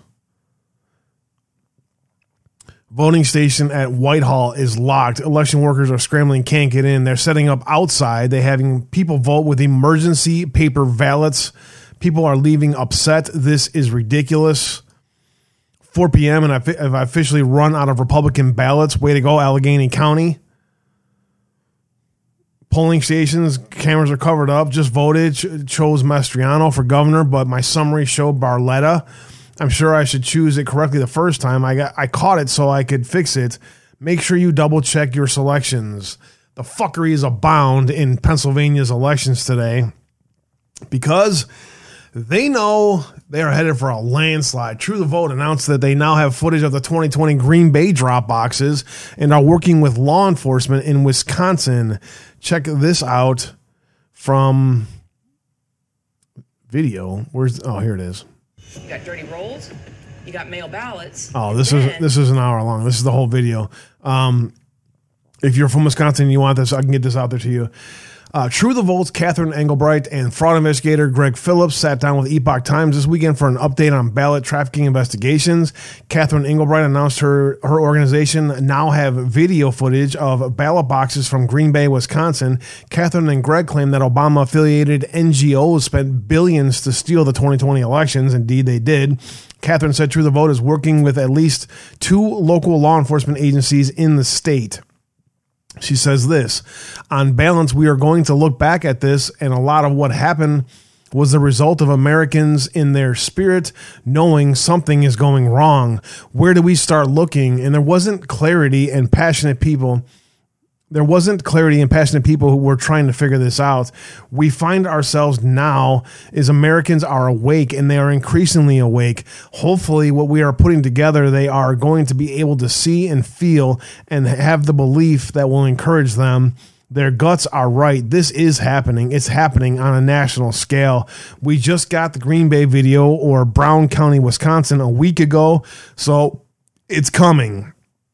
Greg Phillips listed 4 points that will make a difference in cleaning up United States elections. First, he says, I think there's going to be some very sophisticated technologies that are going to be employed from teams like ours and others that are going to come around and make a really big difference. These 4 pillars are where they're going to go.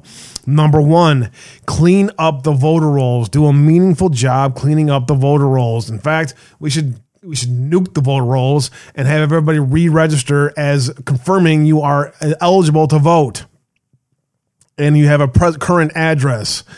Second, if they'll stop all this mail-in balloting garbage, they're not going to. If they get rid of drop boxes, they're not going to. We're trying in several states, 2 different states recently, passing laws on drop boxes. And make these serious crimes. Make people pay for this stuff. People are getting 6 months and 1 year prison sentences for voter fraud. It's ridiculous. These 4 things will go a long way for cleaning up the problems that we're seeing. And then Catherine Engelbright announced True the Vote was working with Wisconsin. They're making great strides and investigations are ongoing. We are now working with 2 local law enforcement agencies, and we're excited about that. Michigan, we're just starting to scratch the surface of Michigan. This is good news for Wisconsin patriots who are concerned about free elections in the state. Indeed. Good stuff from Jim Hoff today in Gateway Pundit. It's Captain Seth Keschel, and I didn't get a chance to highlight this one yesterday. I want to highlight it today. 74 harvesting and mule rings. Where they were, how they did it, and the impact. Our work is now corroborated. Captain Seth Keschel, Substack from this weekend. Let's check it out. The best way to understand the dysfunctional 2020 election is to see that California's election processes, shortcuts, tricks, tactics, techniques, and procedures were exported to the entire nation against the laws of most states. One of the major election tricks championed by California's renegade government is the practice of ballot harvesting. Ballot harvesting is the collection and return of ballots by someone other than the voter and can be innocently applied to one spouse dropping off one ballot for another. Ballot harvesting is abused when it is used to seek out illegally mailed ballots in places such as nursing homes, apartments, and dormitories. 2,000 Mules documented the trafficking of mail-in ballots to drop boxes, typically in the dark of night, by those commissioned to deliver hundreds, if not thousands, of ballots each over weeks of the period allotted for returning mail-in ballots. The system was sophisticated and clearly engineered to overcome what was expected to be a monstrous turnout for Donald Trump. Every trend indicator, bellwether, and predictor, some valid for more than a century, showed a Trump victory was inevitable. Ballots were picked up at pre-designated headquarters and sent by mules throughout the surrounding counties. If we are to view the mule operation as we would a military operation, each major ring had an assigned area for dropping off ballots, often crossing state lines, and designed for the purpose of either tipping a state for Biden or giving the illusion of Democrat control of counties destined to flip to Trump. Good stuff from Captain Seth Keschel. That's the summary. It's probably longer than that, but I don't have a paid Substack. So there you go. There's that today. Here's this coming to us from our activists here in Wisconsin. This is a list of areas in near Green Bay that are going to have drop boxes in the upcoming election in August. I think it's in August, if I remember correctly, here in Wisconsin. All of the areas in red are going to have Dropbox locations in Green Bay. You wonder how Green Bay got a radical left scumbag governor? You wonder how Green Bay has assisted in spinning elections for judges in the area and also in Madison and Northwest Wisconsin as well. This is how they're doing it with these Dropbox locations. So we got to do what we can as patriots to put an end to this crap. You don't think voter fraud exists? You think I'm just a crazy conspiracy theorist that lies to all my viewers? Confessions of a voter fraud. I was a master at fixing mail-in ballots. This from August 29th, 2020. Confessions of a voter fraud advocate. A top Democratic operative says voter fraud, especially with mail-in ballots, is no myth. And he knows this because he's been doing it on a grand scale for decades. Mail-in ballots have become the latest flashpoint in the 2020 elections, while President Trump and the GOP warn of widespread manipulation of the absentee vote that will swell with COVID polling restrictions. Many Democrats and their media allies have dismissed such concerns as unfounded. We have the safest, most secure elections in the world. But the political insider, who spoke on condition of anonymity because he fears prosecution, said fraud is more than the rule than the exception. His dirty work has taken him through the weeds of municipal and federal elections in Patterson, Atlantic City, Camden, Newark, Hoboken, and Hudson County, and his fingerprints can be found in local legislative, mayoral, and congressional races across the Garden State. Some of the biggest names and highest office holders in New Jersey have benefited from his tricks. According to campaign records, the Post reviewed, quote, an election that is swayed by 500 votes, 1,000 votes. It can make a difference, the tipster said. It could be enough to flip states. The whistleblower, whose identity, rap sheet, and long history working as a consultant to various campaigns was confirmed by the Post, says he's not only changed ballots himself over the years, but led teams of fraudsters and mentored at least 20 operatives in Jersey, New York, Pennsylvania, a critical swing state. There is no race in New Jersey from city council to the United States Senate that we haven't worked on, the tipster said. I worked on a fire commissioner's race in Burlington County. The smaller the race, the easier it is to do. A Bernie Sanders diehard with no horse in the presidential race, he said he felt compelled to come forward in a hope that states would act now to fix the glaring security problems that present in mail-in ballots. This is a real thing, he said, and there is going to be a fucking war coming November 3rd over this stuff. If they knew how the sausage was made, they could fix it. Mail-in voting can be complicated, tough enough that 84,000 New Yorkers had mailed their mailed votes thrown out in the June 23rd presidential primary for incorrectly filling them out. But for political pros, they're a piece of cake. In New Jersey, for example, it begins with a blank mail-in ballot delivered to a registered voter in a large envelope. Inside the packet is a return envelope, a certificate of mail-in voter, which the voter must sign, and the ballot itself. When the election rigor springs into action. Phony ballots. The ballot has no specific security features like a stamp or a watermark, so the insider said he would just make his own ballots. I just put the ballot through a copy machine and it comes out the same way, the insider said. But the return envelopes are more secure than the ballot. You could never recreate the envelope, he said. So they had to be collected from real voters. He would have his operatives fan out, going house to house, convincing voters to let them mail completed ballots on their behalf as a public service. The fraudster and his minions would then take the sealed envelopes home and hold them over boiling water. You have to steam it to loosen the glue, the insider said. He then will remove the real ballot, place the counterfeit ballot inside the signed certificate, and reseal the envelope. 5 minutes per ballot tops, said the insider. The insider said he took care not to stuff the fake ballots into just a few public mailboxes, but sprinkle them around town. That way he avoided the attention that foiled a sloppy voter fraud operation in Patterson, New Jersey city council race this year, where 900 ballots were found in just 3 mailboxes. If they had spread them all in different mailboxes, nothing would have happened, said the insider. Inside jobs. The tipster said sometimes postal employees are in on the scam. You have a postman who is a rabid anti-Trump guy, and he's working in Bedminster or some Republican stronghold. He can take those, fill out ballots, and knowing 95% are going to be Republican, he can just, throw them in the trash. In some cases, mail carriers were members of his work crew and would sift ballots from the mail and hand them over to the operative.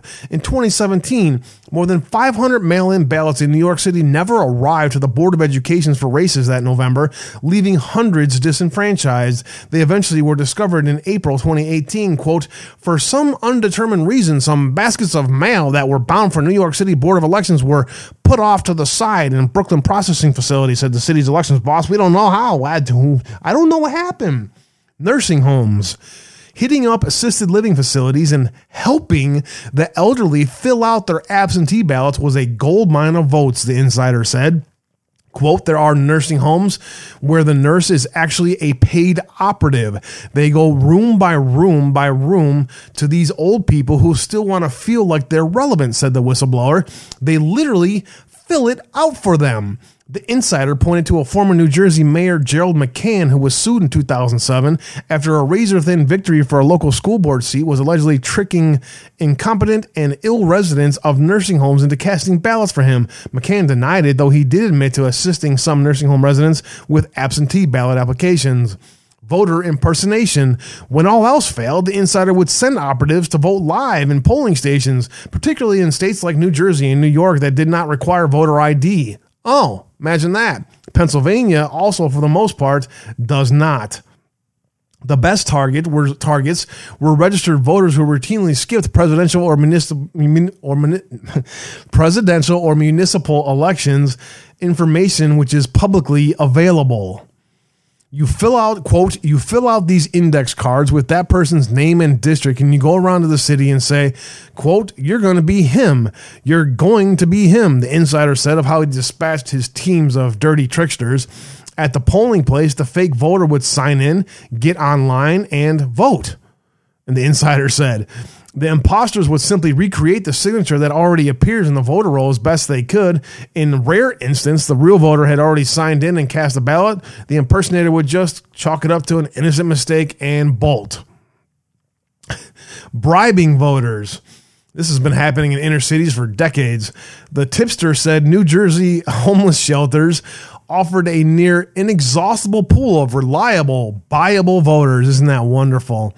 They get to register where they live in, and they go to the polls and vote, he said, laughing at roughly $174 per vote Mike Bloomberg spent to win his third mayoral term.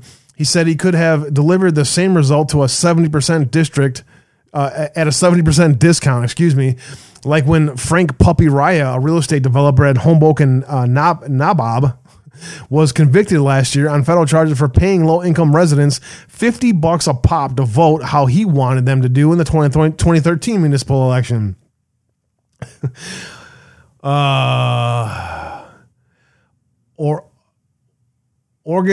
Organizally, the tipster said, his voter fraud schemes in the Garden State and elsewhere resembled mafia organizations with a boss, usually the campaign manager or the president of the United States or the former president of the United States, handing off day-to-day managing of the mob soldiers to the underboss, him. The actual candidate was usually kept in the dark deliberately so he could maintain plausible deniability.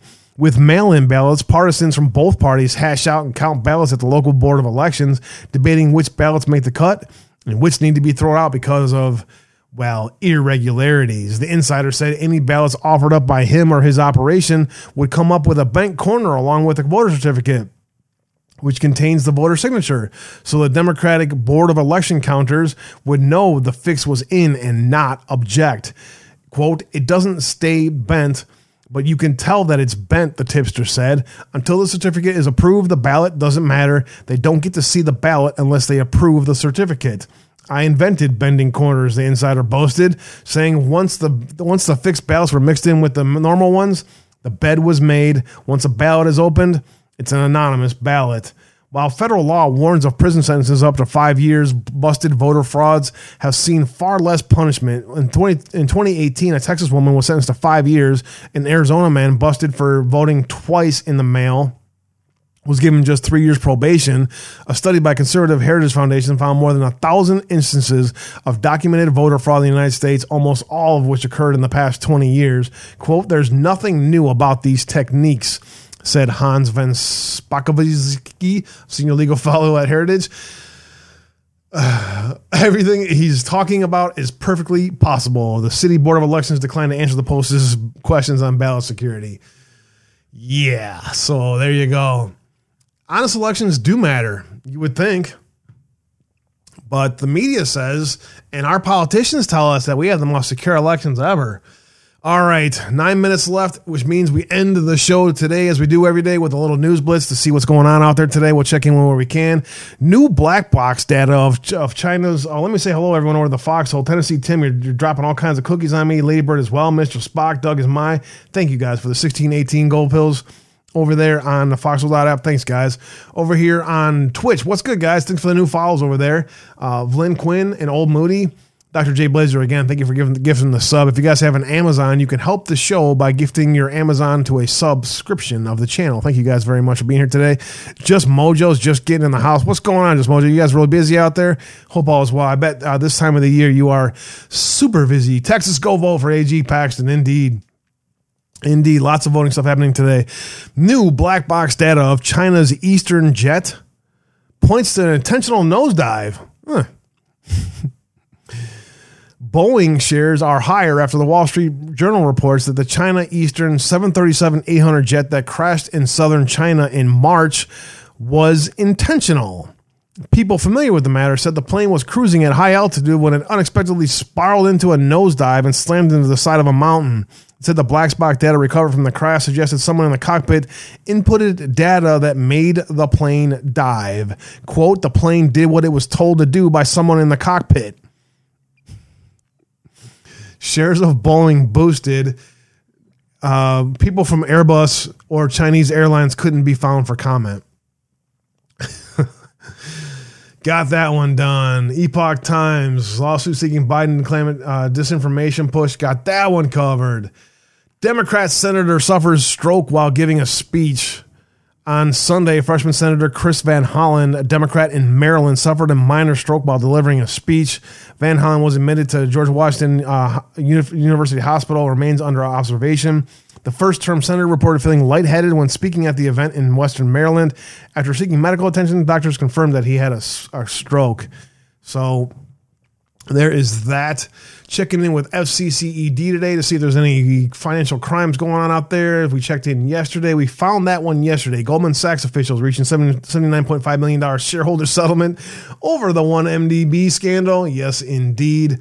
So nothing new basically in FCCED today. We'll check in back with them tomorrow. Checking in with the Department of Justice as we do every day to see if they figured out how to do justice. We don't need to see your speeches. Stop talking and start doing your frickin' jobs. Justice Department announces publication of the first volume of the National Firearms and Commerce and Trafficking Assessment. That's nice. Did they include the CIA in that?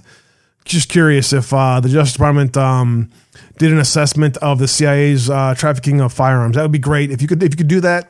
That's where the majority of trafficking comes from. They'll solve that problem pretty quick.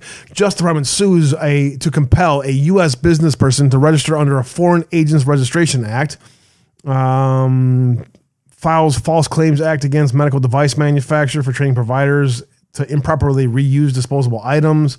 Former executive of pesticide manufacturing company pleads guilty to making and using a false document. 3 portfolio managers and Alliance Global Investors, U.S., charged in connection with a multi-billion-dollar fraud scheme. Ohio woman pleads guilty to violating the Lacey Act by selling marbled crayfish. Can't do that. Can't sell fish from other places that are endangered in America. Can't do that. Bad. Violent Crime Summit in the Justice Department. That's great. Yeah. See if you can figure out who and in Antifa and Black Lives Matter burn cities. If the DOJ could host a summit on that, that would be great. That'd be great. DOJ holds a settlement in sexual harassment lawsuit against an Iowa landlord. Yesterday, brace suppliers convict some kind of orthopedic brace suppliers convicted in a $6.5 million healthcare fraud scheme.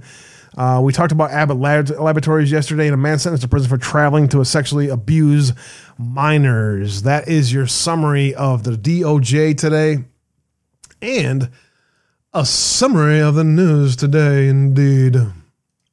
It's good to see you guys out there. Thanks for hanging out with me today. Liberty Bells, thank you for that. I appreciate you very much. Let's go check in with, see if there's anything breaking out there today. Let's see. Cat the Great. DOJ sends a letter requesting January 6th committee share interview transcripts. So that will be interesting. NBC News. January 6th share. Interesting. So that is from Cat the Great today. Cognitive Carbon. BLM founder Patrice Cullors paid her baby's father $970,000. Isn't that great? Isn't that just great? Let's see. Just Human. What's he got going on out there today? Prosecutors allege Michael Sussman planned October surprise against Trump in September 2016 FBI meeting. Yes, indeed. Let's see. Yeah, so that's pretty much the summary of the day is the planned October surprise. New column from Brian Cates out there today, if you want to check that out. Lara Logan, let's check in with her. McConnell's exhilarating insurrection. We covered that one. And conspiracies about conspiracy theories. A little trip down memory lane. Dude, trust me. Dude, I'm telling you, man. Just listen, bro. I know what I'm talking about. Those of you who have been staying with me for 4 years can laugh your ass off at that and go, let's see. Anything else happening out there today? Sidney Powell. Frontline flash. Fatalities end mandates in Italian courts. Citing over 10,000 deaths and 1 million adverse events. Italian courts end COVID shot mandates, comparing them to Nazism. When will American courts do the same? That's a good question, Sydney. Let's see. New Red Pill News is out there if you want to see that. Red Pill just released that. And Uncovered DC. Schiff commits to transparency and reporting. Unexplained aerial phenomena. UFOs. We need to talk about UFOs while Sussman's trial is happening. Yeah. What's this from Zero Heads? WTI rebounds after big surprise crude and gasoline draws. Oil prices slipped lower today after Biden administration announced its plans to allow Chevron to negotiate its oil license with Venezuela's national producer. That's because Venezuela is nothing but just a big old money laundering hub for the Marxist globalist regime. Mood on the Wall Street has never been more apoplectic. Tech short is the biggest since 2006. Those of you who heard us several years ago warning of the tech crash, hopefully you listened and got your money out of it. Nowhere to hide. Each crash is bigger than the last. The U.S. set to block Russian debt payments, pushing Moscow closer to a historic default. So the games continue to happen, and that's pretty much all I see happening out there today in the news. Thank you guys for hanging out with me today, as you do every day. We'll be back again tomorrow for another edition of Uncensored Abe. Everyone over there on Rumble, thanks for being here today, guys. I appreciate you very much. Michelle, Ildi the Hun, Just Mojo, Knock My Socks Off. Good to see you guys out there. Hank, thank you all for being over there. Several lurkers, Joe Patriot and others out there. Thank you very much for hitting the plus button over there. And thank you for subscribing on Rumble. Much love to you all out there. All the lurkers out there on DLive and Tiger Network and elsewhere. Cloud Hub. We've been getting great views on Cloud. Thanks, guys, for being here today over there on Cloud Hub as well. And everyone over there on Twitch, thanks for being here today, guys. Thrash Daddy with a new follow. Thank you for that, buddy. I appreciate you very much. Thanks for being here today. Knock My Socks Off. Sea Dragon, Enrique, Liberty Bells, Palladius, thank you guys all very much. 1,713 gold bills today. Thank you very much. Liberty Bells, Tennessee Tim, Lady Bird, Mr. Spock, Doug is my, all of you guys out there. The scratch off has been released. Thank you for being here today, guys. Z Patriot, peace to you, brother. And with that, I want to say much love and God bless you all. Thank you for being here today, as you are every day. We'll be back for another edition of Uncensored Abe again tomorrow, 5 Eastern, 4 Central, every day. Much love. Have a great week. Have a great evening.